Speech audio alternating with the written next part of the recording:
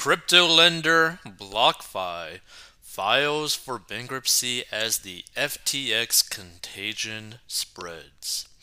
Prominent cryptocurrency lending platform BlockFi filed for bankruptcy on Monday as the contagion effect from FTX's collapse spreads through the sector, company officials said.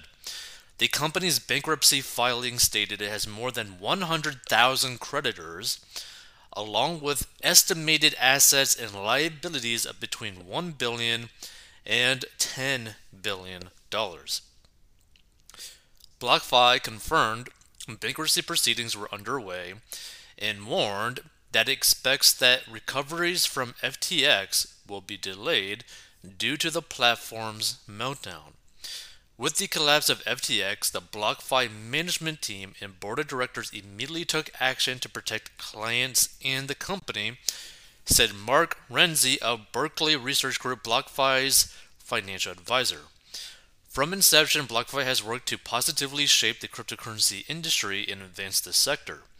BlockFi looks forward to a transparent process that achieves the best outcome for all clients and other stakeholders, Renzi added.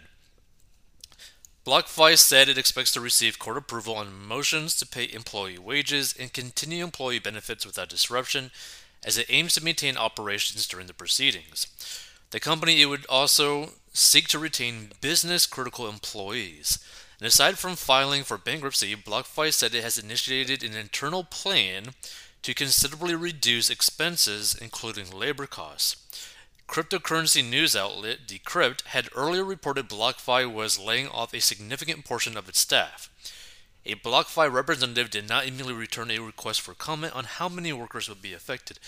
But basically, what you can pretty much get from this is that BlockFi is pretty much doing everything within their power to basically stay afloat. One, so that they probably don't get sued by the FTC. So that they probably don't get sued by potentially the customers that they have, which they're probably still going to get sued. But here's the thing. If BlockFi is able to use Chapter 11 bankruptcy to restructure themselves, but stay afloat and then, literally not die, they might be able to actually recover just barely enough to actually be a future, worthwhile, potentially crypto platform. Now, I personally don't trust them at all. But that being said, if they go down, if more of these crypto exchanges go down, crypto is going to just bleed nonstop for probably the next 3-4 years. It is going to be brutal if they go out. So BlockFi enacted a pause in customer withdrawals earlier this month when FTX's troubles first surfaced. The company said the suspension remains in effect, which means that they are quite literally doing everything in their power to just stay alive. BlockFi has $256.9 million in cash on hand, which is expected to provide sufficient liquidity to support certain operations during the restructuring process, the company said in its release. The platform's filing marked the latest turn in a months-long saga that saw BlockFi's fortunes closely tied to those of FTX. So in July, disgraced FTX founder Sam Bankman-Fried sought to bail out BlockFi in a deal that included a $400 million revolving credit facility and a $240 million option to buy the platform outright. The short-lived deal allowed BlockFi to stave off bankruptcy until FTX imploded, which is hilarious, right? Because pretty much them basically, I believe that BlockFi actually got the $240 million option, right? Because again, they have $256.9 million in cash. So probably the majority of that is actually from this option that FTX ended up paying to potentially have the ability to buy BlockFi, which is crazy, right? Think about that, right? BlockFi pretty much is barely surviving because the second largest crypto exchange paid an option to potentially bail them out, but before they could even decide to choose to do that, FTX completely just imploded, which is crazy. It's actually pretty crazy that these chains of events actually happened. So FTX's meltdown has sparked fears of a broader collapse in confidence across the cryptocurrency sector, with potentially disastrous consequences for the price of Bitcoin and other digital currencies.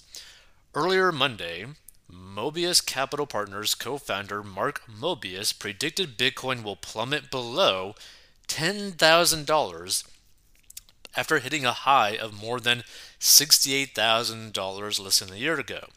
And the price of Bitcoin was hovering near $16,150 as of Monday morning. Here's the thing.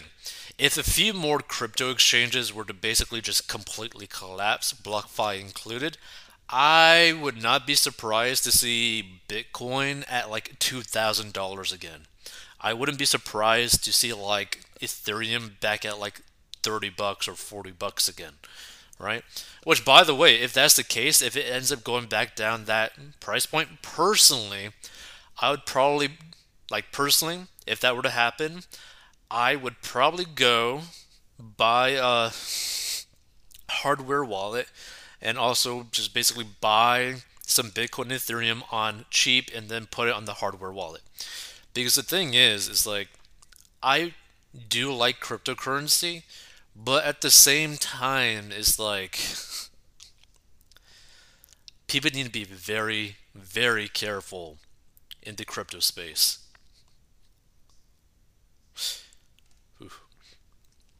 It's too dangerous, Mobius told Bloomberg Television of his decision to stay away from the highly volatile digital assets. He added he refuses to invest his or his clients' money in any kind of cryptocurrency. Despite his reservations, Mobius said he believes crypto is here to stay. There are several investors who still have faith in it. Still, Mobius doesn't believe that will keep the price of Bitcoin from falling to pre-pandemic levels before the digital assets multi-year bull run. And all cryptocurrencies have been suffering in recent months. Bloomberg reports that the top 100 digital currencies have dropped more than 65% this year. And Mobius, who clocked in 3 decades at global investment firm Franklin Templeton Investments, launched his own hedge fund in 2018 and now manages close to $140 million, according to recent filings. Now, also, here's the thing to understand too, right? Try to be a little bit more cash heavy. At least that's the route that I'm going, is to be a little bit more cash heavy, because things are going to get potentially very cheap.